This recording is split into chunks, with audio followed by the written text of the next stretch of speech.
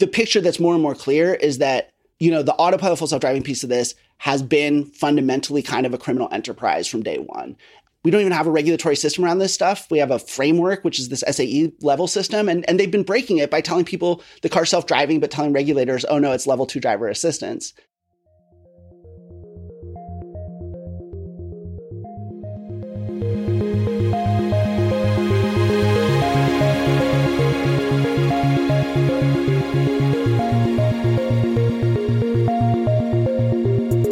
Hello and welcome to Tech Won't Save Us. I'm your host, Paris Marks. And this week, I have a returning guest, Edward Niedermeyer. Ed is the author of Ludicrous, the unvarnished story of Tesla Motors, and a co-host of the Autonocast. He was also on the show in February of 2022, about a year ago, on episode 103, if you want to go back and listen to that one, where we also talk about Tesla and Elon Musk and all these other topics. Now, it won't be a surprise to you to hear that Tesla has been in the news a lot lately. Its share price fell off a cliff, and there have been a lot of questions about the future of the company, not just around its electric vehicles, but also around many of the other promises that Elon Musk has made over the years and, increasingly more recently, in order to ensure that investors stayed interested in the company and that the share price would continue to go up. But there seems to be a perfect storm brewing when we look at the different factors that could be affecting Tesla in the years and months to come. We can look at the growing competition that Tesla is facing from other automakers who are putting out their own electric vehicles. We can look at the growing scrutiny into autopilot and Tesla's full self-driving system that were claimed to, allow the car to drive themselves, but never actually allowed that to happen. And now more regulators and the Department of Justice, the Security and Exchange Commission, and not to mention a number of lawsuits, are going to be scrutinizing that question in the year to come. But on top of that, public opinion has also been turning on Elon Musk. And since Tesla's value, since the interest in Tesla have been so tied up in him and the cult that formed around him and the general kind of positive impression that the public had of him, that can also have consequences for Tesla. So I was very happy to have Ed back on the show so that we can discuss these things, because Ed reported on Tesla for years. Ed has been following all of these issues. He's incredibly knowledgeable about the company itself, but also the broader electric vehicle industry and, autonomous driving space that the company has been engaged in. So this is a really great conversation to further dig into the issues with the company, the problems that Elon Musk and Tesla might be facing in the next year or so, and also to try to understand where this might be going next as Tesla faces tough times, but also where self-driving and that whole technology might be going, but also the electric vehicle industry as a whole as governments put more and more incentive and more pressure for a transition away from the internal combustion engine to electric vehicles. Just a final point before we get into it. In this conversation, Ed and I talk about the San Francisco trial that was going on about the 2018 funding secured tweet.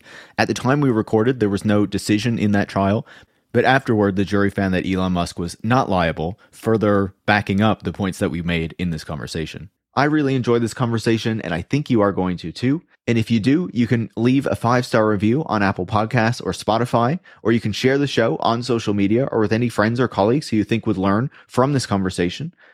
And on top of that, if you want to make sure I can keep having these critical conversations where we dig into important technological issues with expert guests like Ed, you can join supporters like Adam from Boston, Martin from the UK, and Agatha from Germany by going to patreon.com/techwon'tsaveus, where you can become a supporter. And with that said, enjoy this week's conversation. Ed, welcome back to Tech Won't Save Us. Yeah, thanks for having me again. Absolutely. We had a fantastic conversation around Tesla last time you were on, which I guess was probably about a year ago now, maybe a little bit less than that.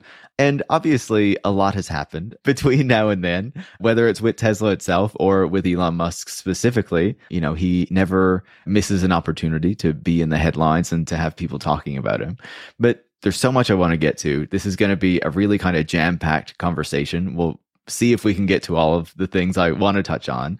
And I want to start here, right? Because around the end of last year and, even into the beginning of this year, Tesla's share price was a big story, right? Because it was on kind of a precipitous decline through 2022, lost about 70% of its value, I believe, that year. It's come up a bit this year, after some things that Elon Musk has been saying about the company and where he sees it going, try to juice that investor interest again. What do you make of that story and the roller coaster ride that Tesla stock has been on over the past year or so?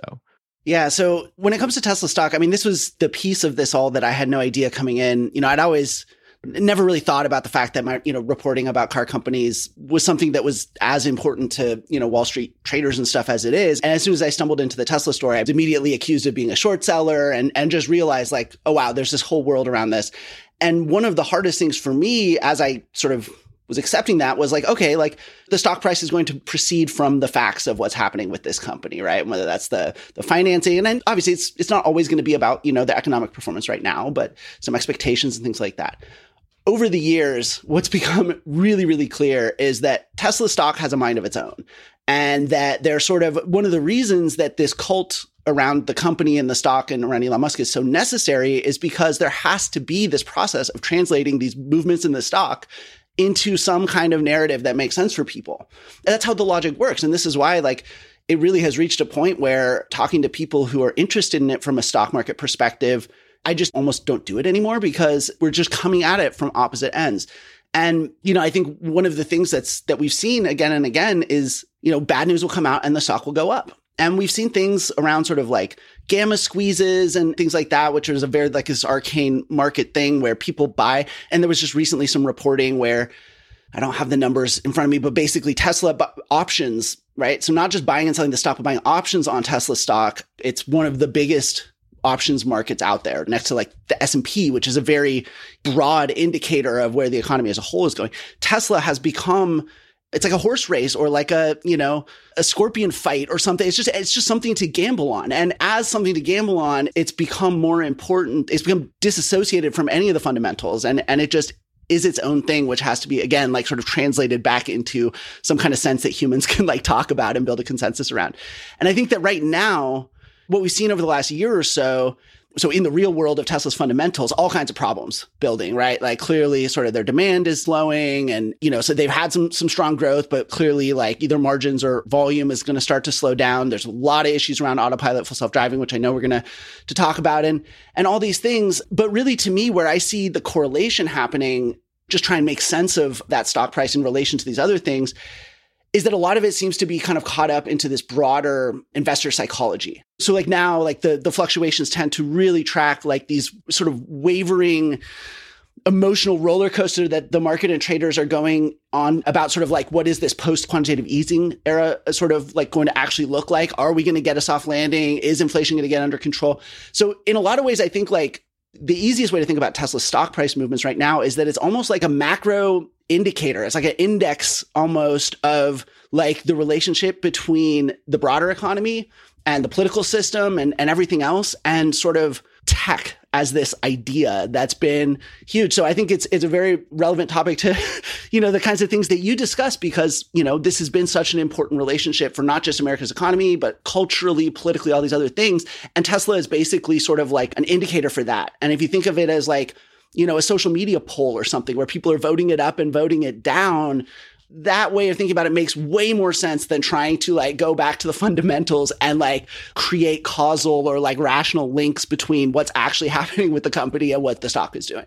Yeah, like I remember during 2021-ish, like people would say like it seems like Tesla is more of like a meme stock because that was something that was going on at the time. But it feels like there's this kind of push and pull, especially when we look at Tesla, when we look at what's happened with the share price over the past year or so, between like, what is Tesla, right? Is it a tech company that is judged based on its potential future, prospects? Or is it a regular company that is like a regular auto company that is based on its actual fundamentals, right? That is based on its current performance and what it's actually doing. And it seemed like, as the share price was declining so much, it was like the market was judging it more as a regular company rather than some tech company that was going to have this explosive growth and absolutely transform transportation, and was saying this is just another car company that's now making electric cars rather than the traditional cars that companies have been making for a long time with internal combustion engines, but it's just selling a car at the end of the day.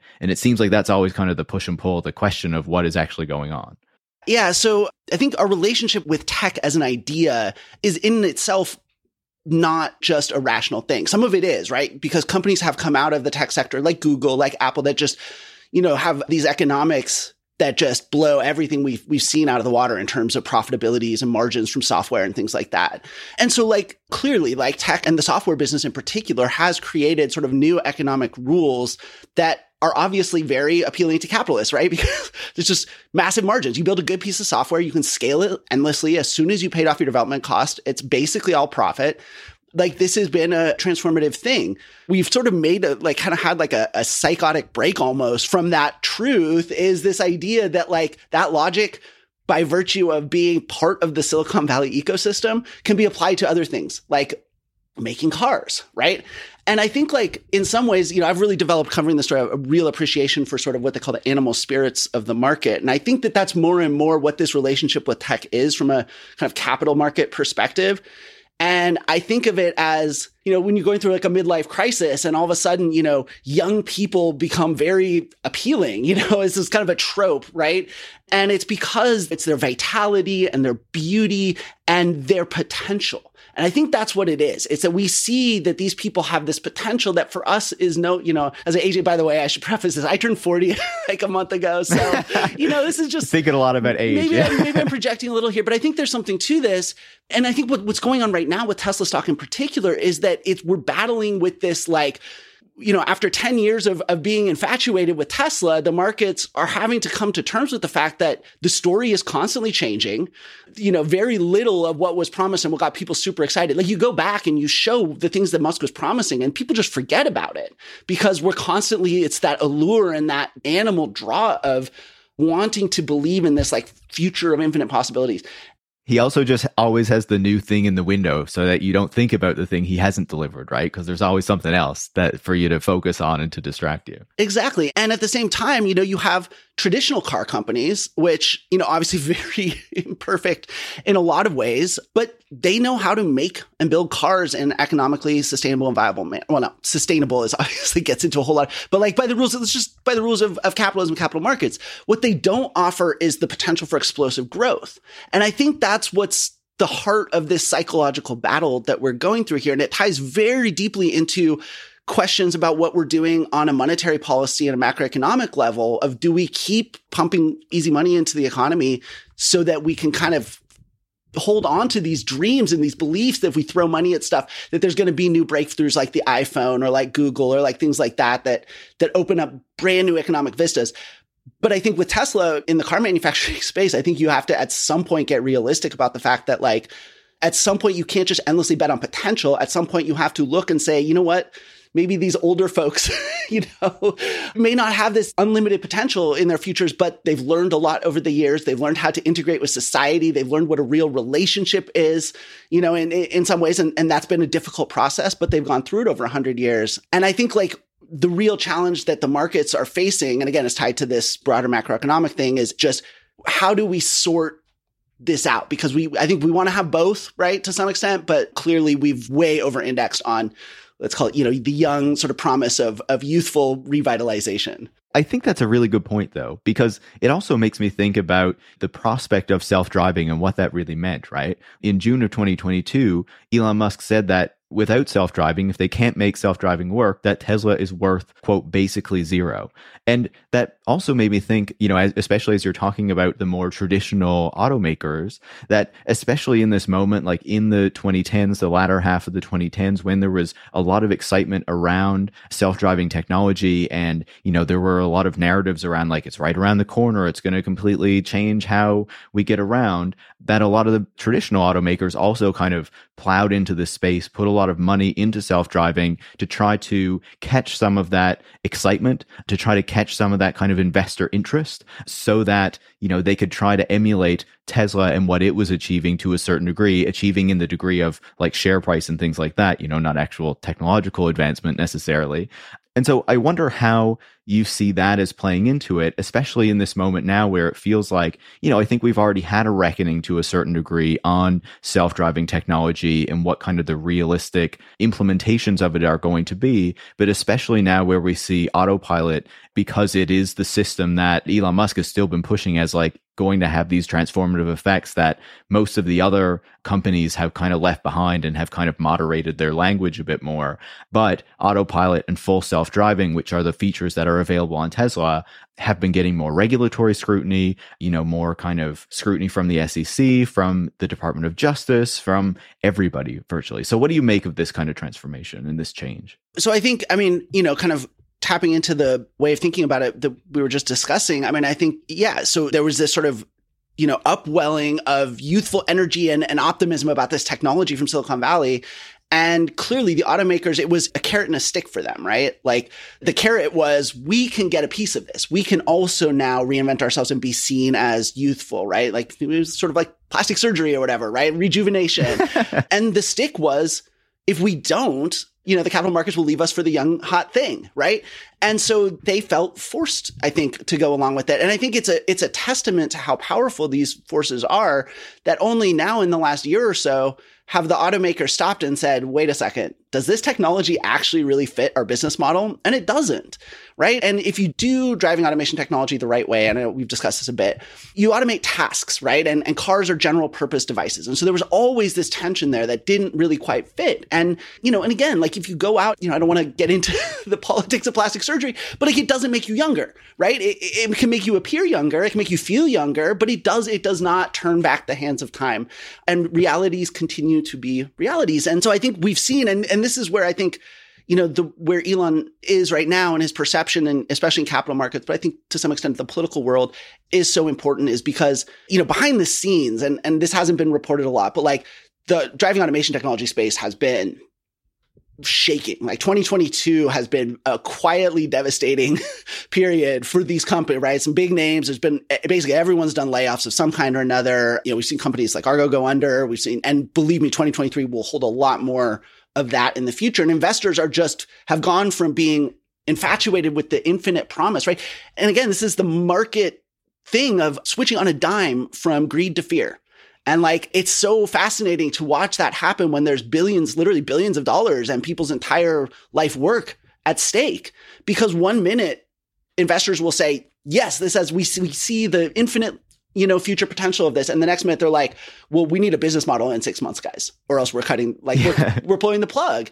Especially when interest rates start to rise and access to cheap money goes away.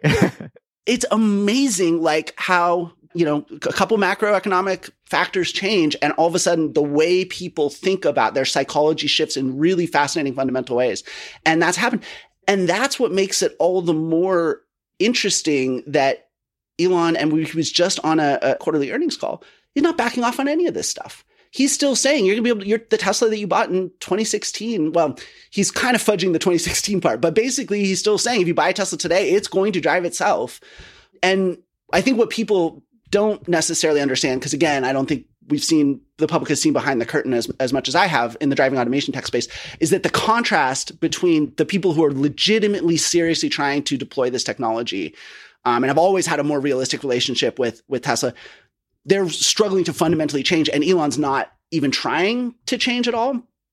And I think that it's for the same reason that Tesla has always taken more risks with its approach here, which is that all of these companies, whether it's the car companies or the big tech companies like Google or Apple or any of the others, they have businesses to protect. So they have to think seriously about the risks that they incur.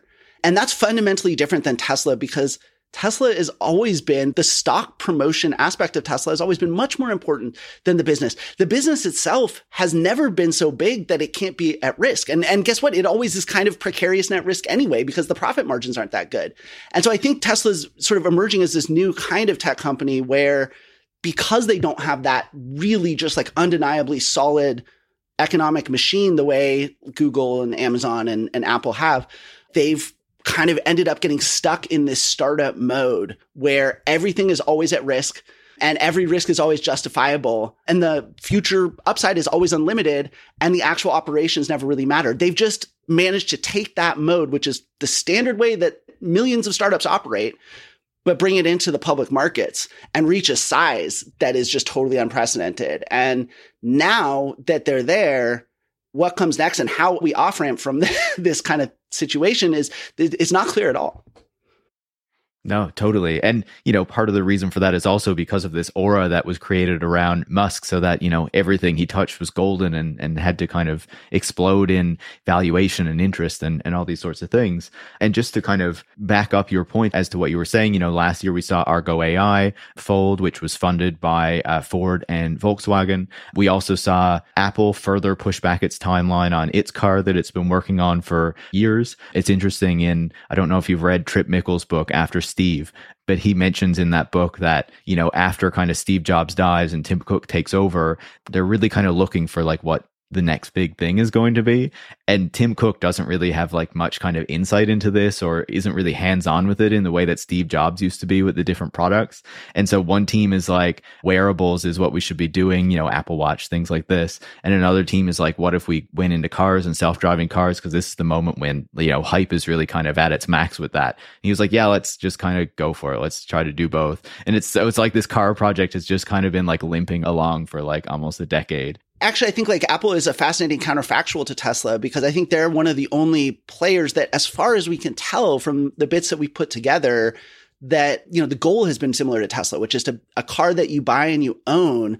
And again, when I first started hearing about the Apple Car stuff, years back, I was contributing to Bloomberg View at the time, Bloomberg Opinion. And I wrote a piece that was like, there's no way they're going to do a car. It's going to be a service. It's going to be like the Apple tier of Uber, basically. It was at the time, like how that made sense. But no, like it became increasingly clear they were going to make and sell or have someone make and sell a car to you. And I think, again, this is the exact contrast that I was talking about.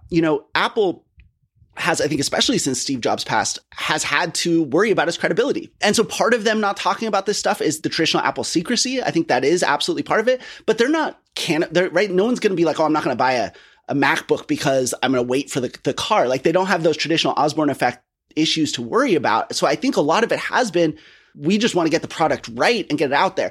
And that's what a business does. And like they're a business where they are, they're not going to the capital markets and hyping them up to get the capital to pay for that. They're just choosing to arguably waste their money on it, right? Which is they're more than welcome to do. They're hiring, they're employing smart people to do interesting work. Like more power to them. But it distinguishes that approach, which I think is the serious approach, from what Tesla's doing, which is, again, to me, Tesla is fundamentally a stock promotion business that operates as much of a business as it absolutely has to. And again, some of this is unfair. Like they've done some great thing. We talked in our last episode about it. But I think at this point, you can see in how these different companies are approaching things. Like Tesla is fundamentally what matters is the stock promotion, and everything about the business can kind of be put at risk because it's not as important as the unlimited future upside. Yeah, it does feel like if Apple, didn't have basically unlimited money, like any other company would have canceled that project long ago. 100%. Yeah. But Apple, like, it doesn't matter, it's who knows what they're spending on it, some tens or hundreds of millions of dollars a year. But it's like, that doesn't matter compared to all the other money that they make and all the money that they have in the bank and that they were able to bring back to the US thanks to Trump's tax cuts, a few years ago. Just talking about Autopilot to kind of wrap up this conversation about self-driving. I wonder what you make of the increased scrutiny that Autopilot and full self-drive have come under more recently. We have California saying that, they can't use the term full self-drive in marketing anymore because it's seen as misleading because, the cars don't actually have, they can't fully drive themselves, which I don't think is very controversial to say. I think Tesla would even admit that. And, we also have a number of court cases that are coming up in recent months based on crashes that happened with Tesla using autopilot, a number of years ago, but are finally kind of making their way through the court systems. And then we also have, Tesla admitted in a recent filing to shareholders that the Department of Justice is looking into autopilot and full self-driving.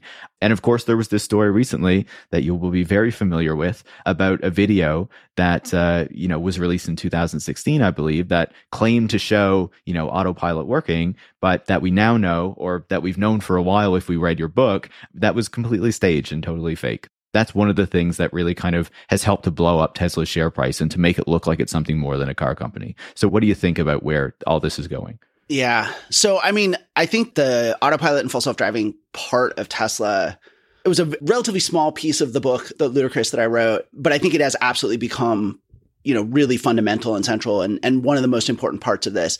The reason we're in this place with autopilot and full self-driving is that it's very difficult for people to actually understand what's happened. And I say this, it's been difficult for myself. It's taken years for myself to really pull back all the layers and really actually understand what was going on. And then, it's another challenge to that. How do I explain this to people? And it's very difficult. I'm still trying to figure that out. But essentially what happened was, Tesla took technologies that existed. Adaptive cruise control had been around since the 90s, and lane keeping assist had been in limited forms available, not quite as long, but had been around. What it did was put those together and created this new class. And what crystallized this, I was just talking for the other podcast that I do, the Autonocast, with Kelly Funkhauser from Consumer Reports. And, we were talking about how Consumer Reports, which is this sort of traditional mediator between the auto industry and the public, right? And it has this independence and credibility. It has to work with the automakers to a certain extent, but it really takes its independence and credibility important. And really, what they've had to do was to sort of accept that Tesla kind of just stepped into this Wild West, and it wasn't necessarily they completely invented a new technology, which I think is what people think they did, but it's that they took these technologies and created a market segment. They created a type of product out of these existing technologies that became very popular. The problem is that it became popular under false pretenses, right? There were sort of two core sort of forms of appeal. One is your car is driving itself, which it isn't. And again, I think now we're starting to see, so one of the factors we're starting to see is Mercedes is coming in and they're saying we're going to offer level 3, which is called conditional autonomy in consumer vehicles, which means essentially that when the system is active, and they're being very forward with messaging this part of it, which I think is helping explain what Tesla hasn't been doing, which is that when this system is active, which will only be in certain kinds of weather on certain kinds of freeways, basically, that are pre-mapped, is that when it's active, Mercedes is legally responsible for the system's actions. And again, this technology is difficult to understand, but that distinction is easy, right? A car is self-driving or a system is self-driving when it takes responsibility.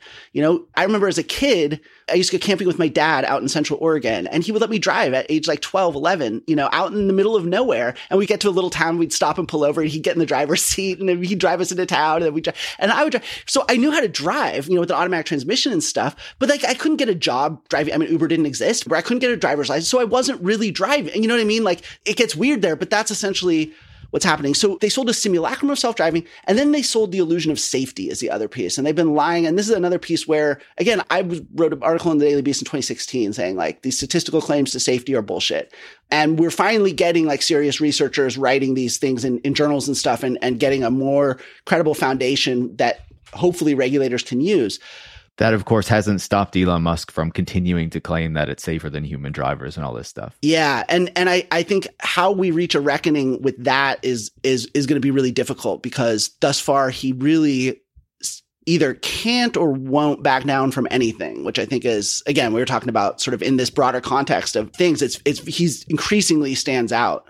So now what Consumer Reports has had to do is to say, okay, so now we're going to start ranking and reviewing this category that they've created.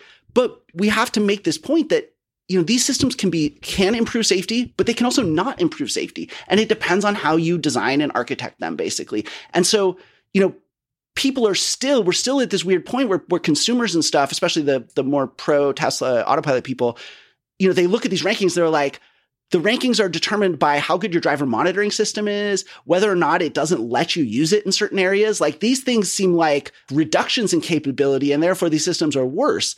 And the ongoing communications challenge that we still haven't fully solved, but huge credit to CR and IHS and the work that they're doing around this is helping people understand how these systems are designed and deployed and even how they're communicated about literally affect whether or not they can enhance, they have the possibility of enhancing safety, or whether they ultimately are just there to enable inattention and in fact create totally novel safety risks. So like we're making progress on this. And it started in 2020 with Liza talking about autonowashing. And, I think Consumer Reports and IHS is developing a set of principles around the designs of these systems where they can kind of boil down all these sort of complex design issues into like basic principles of how a system is more collaborative and keeps the driver engaged rather than one that fools the driver into thinking that it's automated, which then makes them disengage. So we're making progress, but it's slow. And it's all having to be done by these sort of NGO kind of, civil society type of groups, and government has been AWOL. So now we're starting to get to a point where I think the government is clearly facing more pressure to move forward on it. And I'd been hearing some promising things out of NHTSA, and I think they're going to have to do something. But more and more, and this was really reinforced in the last 10K that Tesla filed because they were doing more disclosure around the DOJ piece of this. And as I've been thinking it through, it makes more sense. Really, if you look at what Tesla's done from the beginning, like, yes, they've created a new product category, but they've done it under selling fraudulent goods, essentially, right? Like the system was what it was, but the benefits that they were of the system were fraudulent, right? It was not self-driving and it was not safer. And in fact, telling the people that it was safer made it less safe. And so to me, and especially now, so like we have the head of Autopilot software saying he doesn't know what an operational design domain is, which is like one of the most fundamental pieces of this technology. And I think the picture that's more and more clear is that, the Autopilot full self-driving piece of this has been fundamentally kind of a criminal enterprise from day one. We don't even have a regulatory system around this stuff. We have a framework, which is this SAE level system. And they've been breaking it by telling people the car's self-driving, but telling regulators, oh no, it's level 2 driver assistance. And so I think like more and more, instead of revamping the entire regulatory system, which is an idea that I've worked with different industry groups to think about and explore, and it's not easy. I think more and more, it makes sense to me. This is a criminal enterprise, and that we can't build a regulatory system, if we're even ever going to build a regulatory system, which is a question. There are people who want it, who do see it as a positive, healthy thing for the industry, but I think you can't build it around this level of deception and disingenuousness and bad faith. I think that Tesla's approach to this has to be treated as criminal so that regulators don't have to necessarily like build a system that, assumes or anticipates that what Tesla's been doing is normal. Because hopefully once you prosecute that stuff criminally, people know, okay, there's a line there and we're going to go and play within the regulatory system. Otherwise, we potentially face a perp walk, Totally. And just to be clear about what you're saying, the regulators are looking at it right now. One approach is to try to regulate the system and develop some set of regulations around it. But then the other side of things, the Department of Justice is also looking into autopilot and full self-driving. And so when you talk about it being criminal, that's what you're suggesting, that the Department of Justice route is the better way to approach it, because what they've done here is a significant problem. It's not something that should be normalized. Yeah. And I want to clarify too, what I think one of the there's been a number of reasons why regulators haven't moved more aggressively on this. One of them is just the entire culture around regulation and new technology in particular in this country. I think we need to grow some backbones around that kind of on a broad level. It's difficult sometimes to appreciate, but this is very challenging technology to regulate, especially when you get into these very complex interactions of human behavioral psychology and technology. Very, very tough stuff. And I think one of the main factors that is understandable, and I think I'm being generous to the regulators here, what's held them back is, there's a very real fear that if you act, that you create these precedents, right? And that what might be an appropriate course of action in one event may not, given who knows how this technology is going to actually evolve, may create all kinds of weird problems. And we've already seen, like in California, they just left out trucks for some reason, and now that's creating a whole political battle. And and totally unanticipated that trucks were going to end up being one of the early use cases. It shows how hard regulation is in this space. I've got license plates here from Nevada for autonomous vehicles because they thought in 2013 that they were going to need these things, right? Which they haven't. So anyway, I think some of it on the regulatory side, instead of just responding to bad actors, you have to sort of build up in a systematic way of like, what do we actually want? What do we want to encourage? What do we want to discourage? When you get outliers like Tesla, I think that you have to just say, no, you've crossed these lines and you engaged with this technology in bad faith. To me, it ties into the fact that they're a stock promotion and not a real company. Real businesses understand that they have something to protect and that regulating every other competitor is increasingly less and less, but traditionally it has been a cost of doing business that people, companies accept. And I think hopefully if some good comes out of this, I hope, and this broader shakeup in the driving automation space, hopefully one of the things that leads towards is an understanding that, we may not want, regulation, but ultimately there's a reason that all kinds of companies and industries have accepted it, even though it is a pain on a day-to-day basis sometimes. Yeah. And when we talk about other companies developing this, like, as you say, there's still the question about how, us as humans interact with these technologies and the effects that they have on us. And, it's known in many different sectors that there is kind of automation displacement or distractions that come with it where, people just lose the ability to properly pay attention to what's going on around them when technology takes over certain tasks and they feel that they can rely on it. And so then that, especially when we start to talk about a regulatory question, that's where these things come in as to, if automakers are putting out level 3 systems, to what kind of impact is this having? How should they be properly regulated so that we ensure that they're not causing safety issues in a way that, an autopilot or something like that is, right? Yeah. Well, and I think the why, what are these systems doing? You know what I mean? Like, why are companies developing these systems? And again, I think with Tesla, that's the key to understanding what autopilot and full self-driving have been. They've been, you mentioned the stock price. Q2 2013 was exactly when Elon started talking about autopilot. That was the very first time the stock started going parabolic. Again, in the autonomy day and AI days have been huge. Like they correlate with some of the biggest movements in Tesla stock price. Now, it may not all be because of that, but I mean, literally, he's become the richest person in the world by endangering people. And again, there are other people doing this technology that aren't making those choices. And again, it's because they have businesses that could be put at risk. And with Elon, everything could be at risk. And again, this is a difficult thing for regulators to get into, but I think that intent matters. And I think one of the things I worry about all these other car companies, I think they'll do a better job with level 3 than Tesla's done. I think they will take fewer blatant risks, but I question what is the utility they're really selling their customers, because I think a lot of it does come down to that selling a simulacrum of self-driving.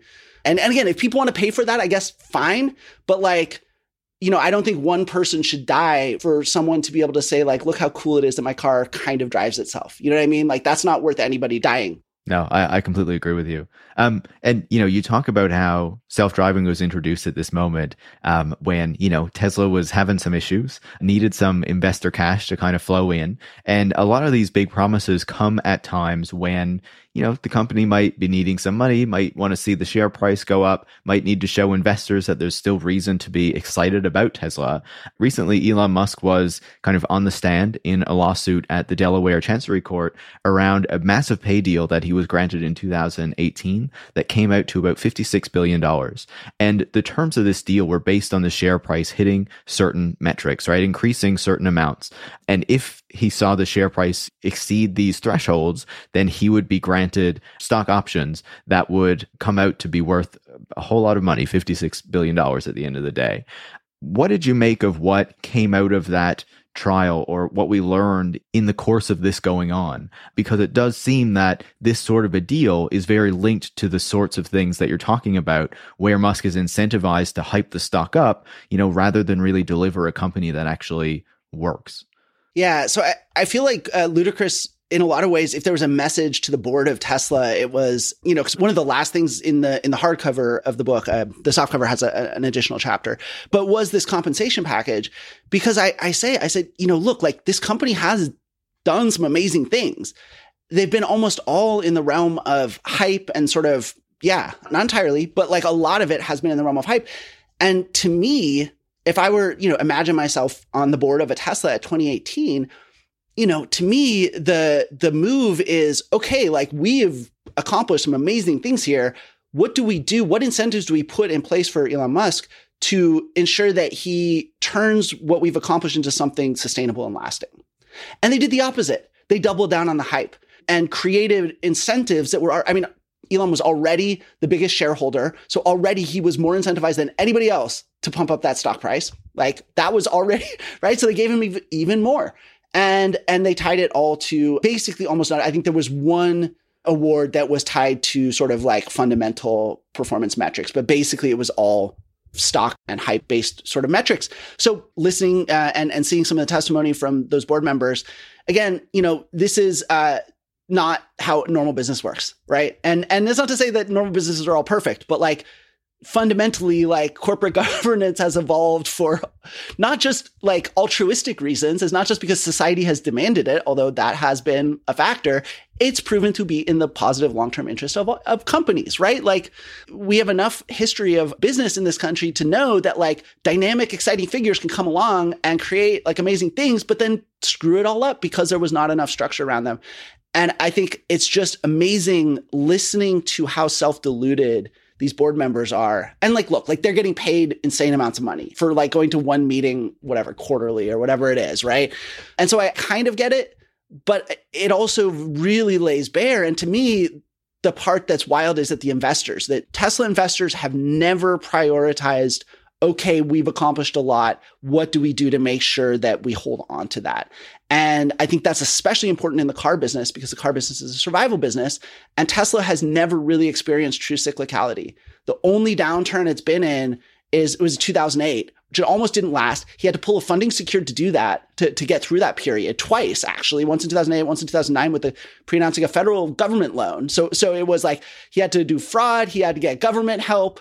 And that was at a time when they were like making roadsters by hand in a tiny little facility. And now they're opening factories all around the world. Their fixed costs are crazy. And so fundamentally, Tesla still has to prove the most important thing in the car business, which is you can survive a downturn.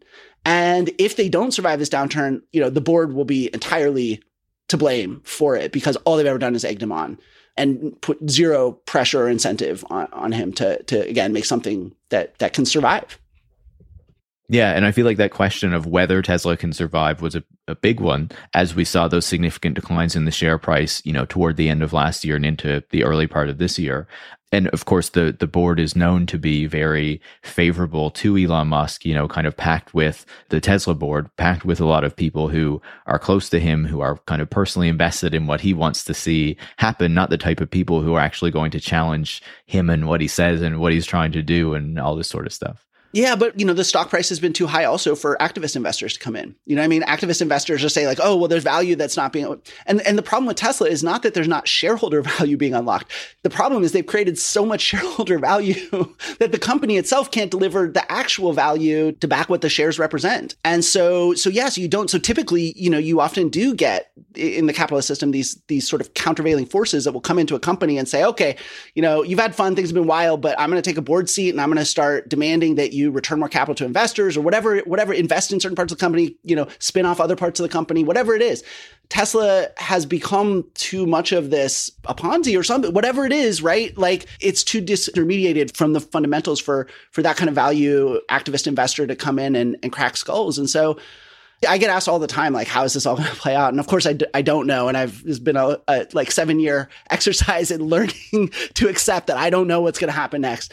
But I think one thing is definitely certain, which is, and I feel like I got this right at the end of the book, which is like, it's not going to just stop. It's not going to just slow down or be managed. And I think that stock grant was one of the things. I think the full self-driving was another breaking point, but the stock grant was really the thing that was like, okay, there's no more illusions about what this is anymore. We're not building a car company. We're building a stock promotion enterprise.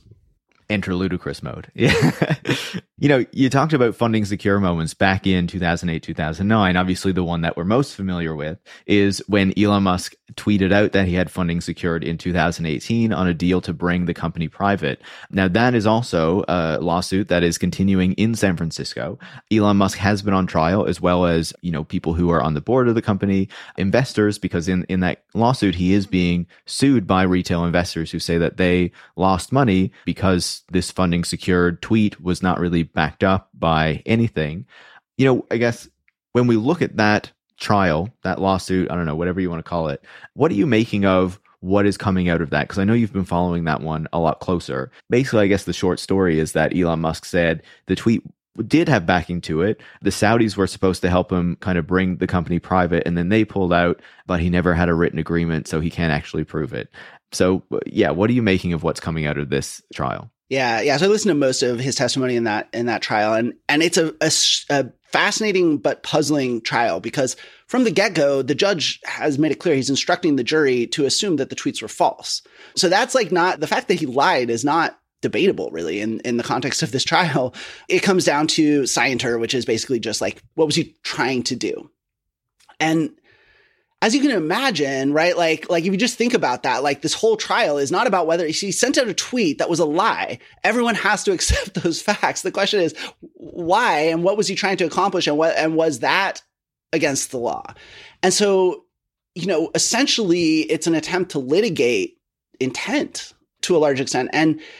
And so it makes the trial both fascinating and incredibly frustrating to listen to because, it really was reinforced listening to that trial and then this recent quarterly earnings thing, because it's at a point now where with Musk, where when you listen to him, whether he's talking about the business right now or his past decisions or whatever else, like there's no shame, there's no effort or need to be reasonable. The question really that I've been kind of grappling with, and I don't think I have a great answer right now because it like so much of this, it gets to the heart of what's going on inside his head is, is he bluffing and just knows that he has no choice but to continue to bluff? Or, and like, you get into some awkward territory here because Elon Musk's, how he presents and how he speaks and how his thought processes are reflected in his public statements and stuff have changed a lot over the years. And, I don't want to get into speculating about all the reasons why. I mean, he brags about not sleeping enough. And I know from personal experience that doesn't, really help, but who knows what else is going on. The point is that I question one of my questions is he even capable of self-awareness at this point? He's also become super insulated by his wealth. He's been super insulated by this cult around himself. How much is nature? How much is nurture? And how does he off-ramp from this stuff? And I don't see that off-ramp. And that's kind of what I've been looking for, listening to this trial, listening to his more recent things. And again, like with a lot of sort of background knowledge about sort of the state of other businesses, and by the way, we mentioned AV companies, but the EV companies, all the EV startups who looked at Tesla and went to investors and said, look at what Tesla's doing, fund us. And Rivian was worth $150 billion not that long ago. Lucid, was $80 billion or something like that. Lucid is going to need to raise money this year. Rivian, I don't know. I'm not familiar enough, but like all of these companies are sort of struggling. And so everyone is in the off-ramp finding business, and it's hard because Silicon Valley does not really cultivate that skill, which is why Elon Musk is this mascot. He's the mascot of that element of Silicon Valley culture that never questions himself, that never has to indulge in self-reflection, or self-awareness of any kind, that through sheer force of confidence and rhetoric brings new worlds into being by manifesting them effectively. And again, this is to go back to the beginning of our conversation. I think this is what we're wrestling with because Silicon Valley needs it and can't really off-ramp entirely from that. They're always going to need to have that need for wild optimism and let's take a moonshot here. And capitalism, certainly in the broader capital markets, always needs some element of that. But Elon took it too far. And now Elon can't off-ramp from his extreme version of it. And everyone has built so much around his narratives and the assumptions that underlie that have been really, a lot of it is just his bluffs. Like we've built so much of how we think about technologies and sectors of the economy and what's going to happen with cars and all these other things around one man's bluffs. And so now, like, maybe he's just going to keep bluffing and maybe he literally is not cognitively capable of off-ramping and backing down from it. But either way, like, it's all of our problem. And that's really the hard part. Having given him so much benefit of the doubt, how do we find a new relationship with him? And it's always felt like it was an all or nothing thing. And Elon consciously made it an all or nothing thing. And I think the reality is, and I think this is what people are struggling with sort of high up in some of the quarters of power in finance and politics, is like, how do we off-ramp from this Elon trip? A long, strange trip. It obviously is not going where we hoped it would go. How do we off-ramp from it in a way that doesn't really mess up, our whole relationship with optimism and everything? And that is going to be difficult. It's a problem of their own making, but it's still a difficult problem. Of course. And one of the reasons that Tesla's board was, worried about getting rid of Elon Musk is how it would affect the share price and how it would affect the company because it's so tied up in him. And just to kind of build on what you're saying, if you're someone like Elon Musk, obviously we can publicly see the cult that is around him, right? How he's surrounded by these people who just constantly praise everything that he's doing, and he'll respond to those types of people on Twitter. And then, of course, in the text messages that came out last year, we saw how even behind the scenes, the powerful people that he is in contact with are all trying to kind of boost his ego, are all trying to show that they're like on his side. They want to say the right things to him. They want to encourage him. They don't want to look like they're criticizing him. The only person in those text messages who dared to say like, hold on a minute, dude, was Parag Agrawal, who used to be the CEO of Twitter and, now is not, obviously, because of a whole series of events that happened there. But then, of course, on top of that, Elon Musk has been in court many, many times over the past number of years. And virtually every single time he manages to get away with whatever he's done, whether it's, calling that man in Thailand a pedo guy or buying Solar City in a deal that was, clearly unseemly, let's call it. Yeah. Yeah, absolutely. And, time after time, he is in court or he is facing potential issues from regulators or from the government. And he managed to kind of weasel his way out of all those things. Like, so if you're someone like him who has amassed all of this wealth, who is constantly praised, is surrounded by people who just tell him what he wants to hear, every single time he does something that looks like it breaks a rule, that does break a rule, he never is held to account for it. I think it's natural that you end up the way that he is. So, and one of the really interesting things that I've been hearing more recently from people who work in Wall Street and in DC as well is that when you get down, and you see this in the online discourse as well. 5 years ago, there was no shortage of people who wanted to debate the substance of Tesla. And I've learned over the years that those debates oftentimes would quickly devolve into name calling, right? A lot of the people who wanted to engage in those debates did not understand the subject matter particularly well. And so they would, but over time, like there's less and less substantive debate online about Tesla and what it is and what it's worth and where it's going and what the risks are and things like that. And what I've been hearing is that when you get to the staff level of Wall Street banks or federal regulators or things like that, the people who deal with the substance of this stuff and have to just deal with the nuts and bolts, the picture is just more and more obvious. It's been obvious. I think the smartest people in a lot of these, whether it's regulation or finance or whatever, have been wise to Elon for many years now. Also, by the way, this has been happening in journalism as well, where you have newsrooms that are divided and, certain people figure it out really early what the deal is with this guy and other people take a long time. And one of the things that I've been hearing lately is that sort of his support is kind of getting stuck up at the top. And I think it's what's happening is that if you deal with the substance of the stuff and like if you listen to, his testimony in these trials and certainly his board's testimony, I mean, the things that these people say and like the ways that they're trying to have it both ways. Oh, we're so precarious and yet we're taking over the world and we're manipulating the quarterly numbers, but it's all about going to the moon or like Mars. Like it's so incoherent and so unconvincing to an open-minded, reasonable person that I think at the staff level of a lot of these organizations, the consensus has been becoming increasingly clear. And I think the Twitter situation has done a lot to help clarify some of that, push people off the fence. The problem now is as you move up the hierarchies of these institutions, you get to people who are, they're not really engaged in the substance of the material anymore. For them, their core sort of professional, interactions and dynamics are sort of with each other. You know what I mean? In this elite circles at the top. And they're, this idea of Elon's mythic heroism is dying very, very hard. And I think you saw it at Davos, a number of, banks, CEOs of these big Wall Street banks. And I know there are people at these very banks who are like on the front lines and like these are banks that are sitting on $14 billion, $13+ billion of debt for this Twitter deal that they know is completely screwed. There's all kinds of merger and acquisition deals that they would love to make happen. The capital literally isn't there for. So like, we're kind of getting down to the holdout. The problem is that the holdouts are at the top. And it really reinforces something that I felt for a long time, which is that Elon Musk's, it's very much an elite phenomenon. It always has been. And if you look at the cars, right, you buy that car and you're like, I'm a good person now.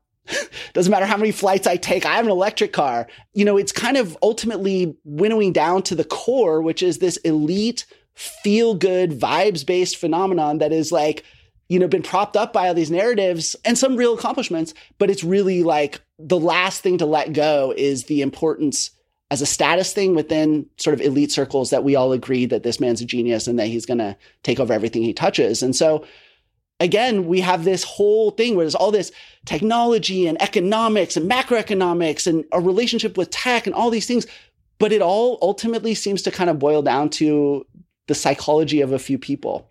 And I think that that's when you deconstruct all of that, then you start to really understand like, okay, this is how things actually work. Absolutely. And, we talked about a bit of that with Wendy Liu at the end of last year.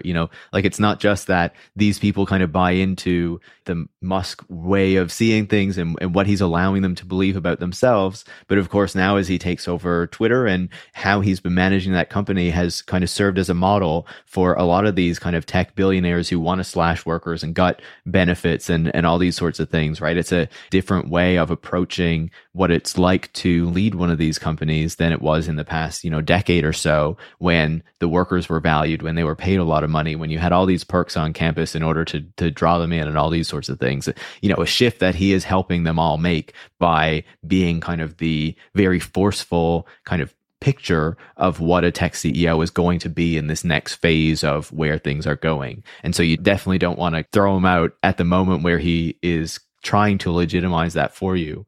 This has been a fascinating conversation, and I want to end it by looking at the EV industry more broadly. We've been talking, high level about Tesla and about how Elon Musk has used a lot of these promises in order to pump up the share price of the company, because that was what worked for him. It's what worked for his investors. It's what worked for his board. And so, it also played into these larger narratives about Tesla taking over the world, right? But when we actually look at the fundamentals of the company, which is an electric car company, as we were talking about at the beginning, that is competing with a number of other vehicle companies, trying to sell its vehicles into the market, have people buy them, have people interested in buying them. It seems like there are a number of challenges that it is increasingly facing in its actual business, where it is supposedly going to actually make money and grow into the future, where you have these traditional automakers who didn't have electric cars for a long time, or very few of them, rapidly expanding the options that are available to people.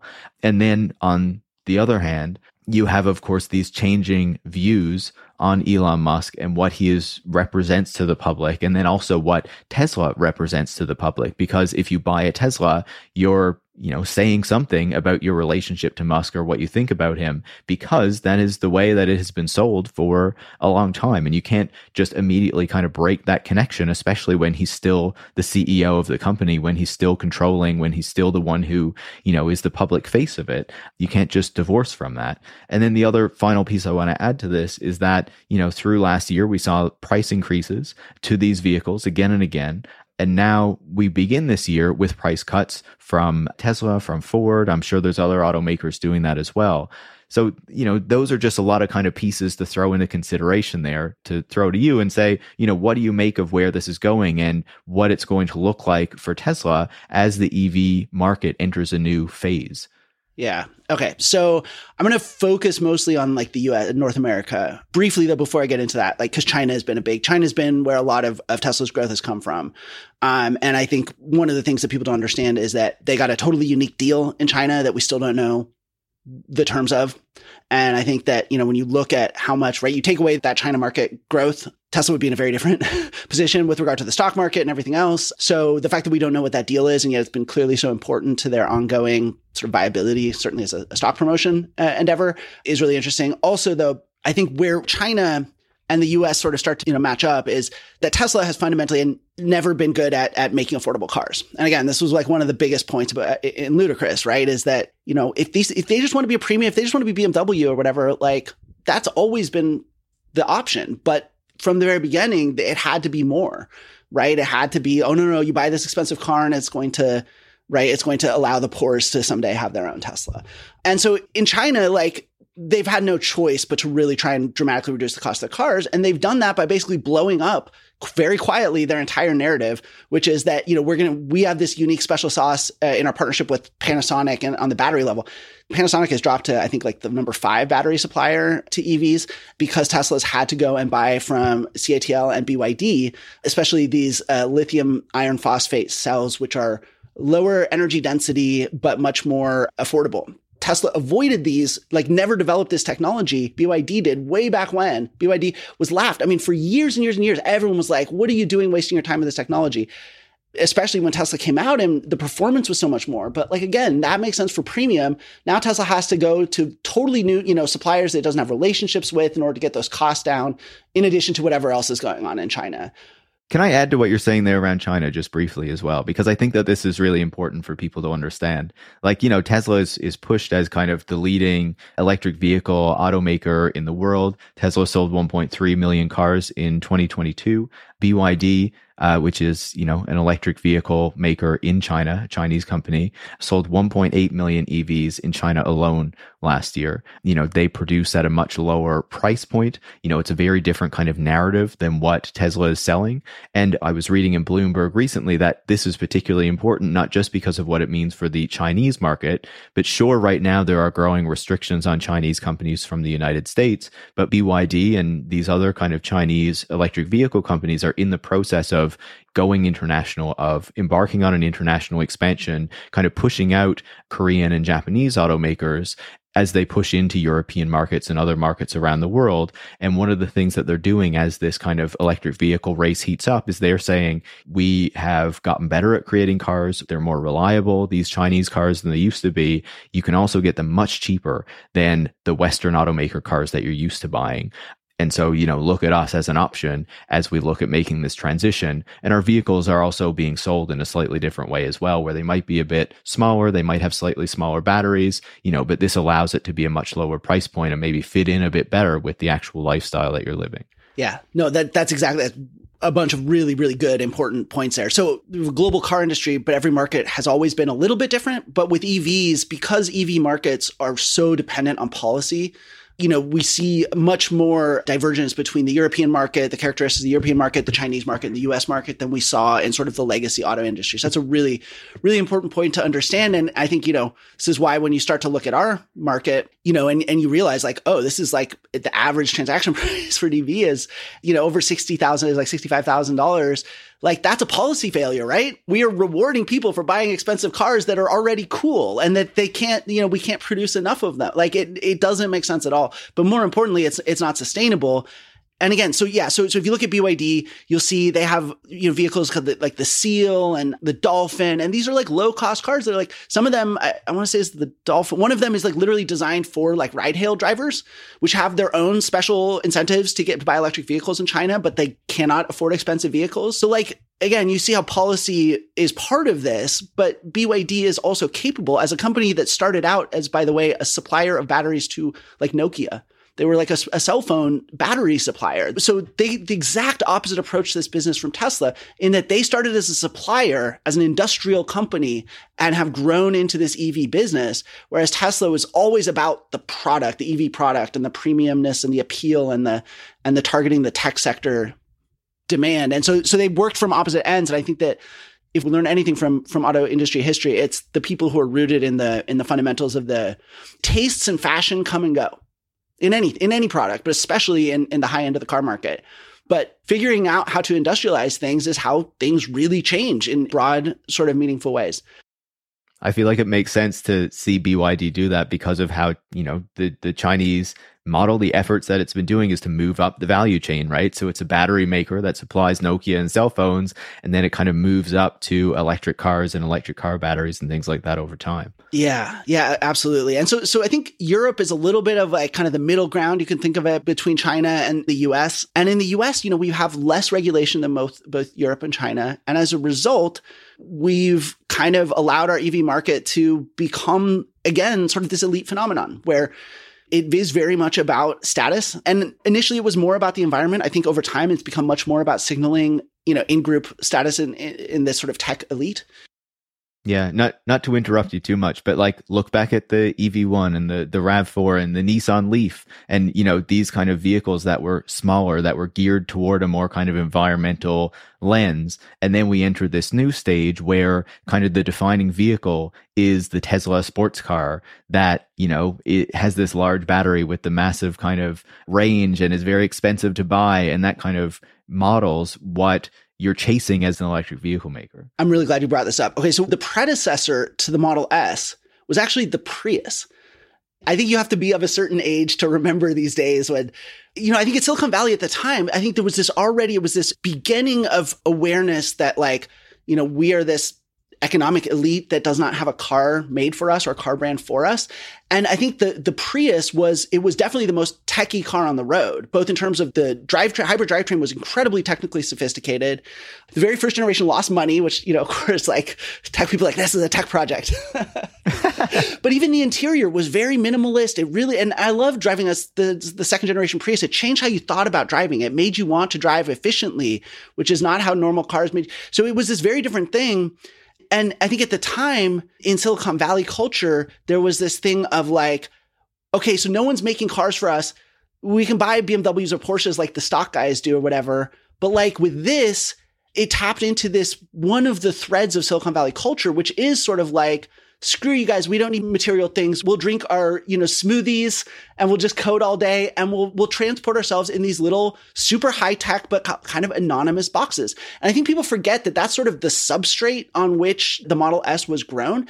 And the Model S took that and, it took that and said, no, you can have a bigger, more powerful, sexier, whatever, more techie car. It took that and pumped it full of steroids.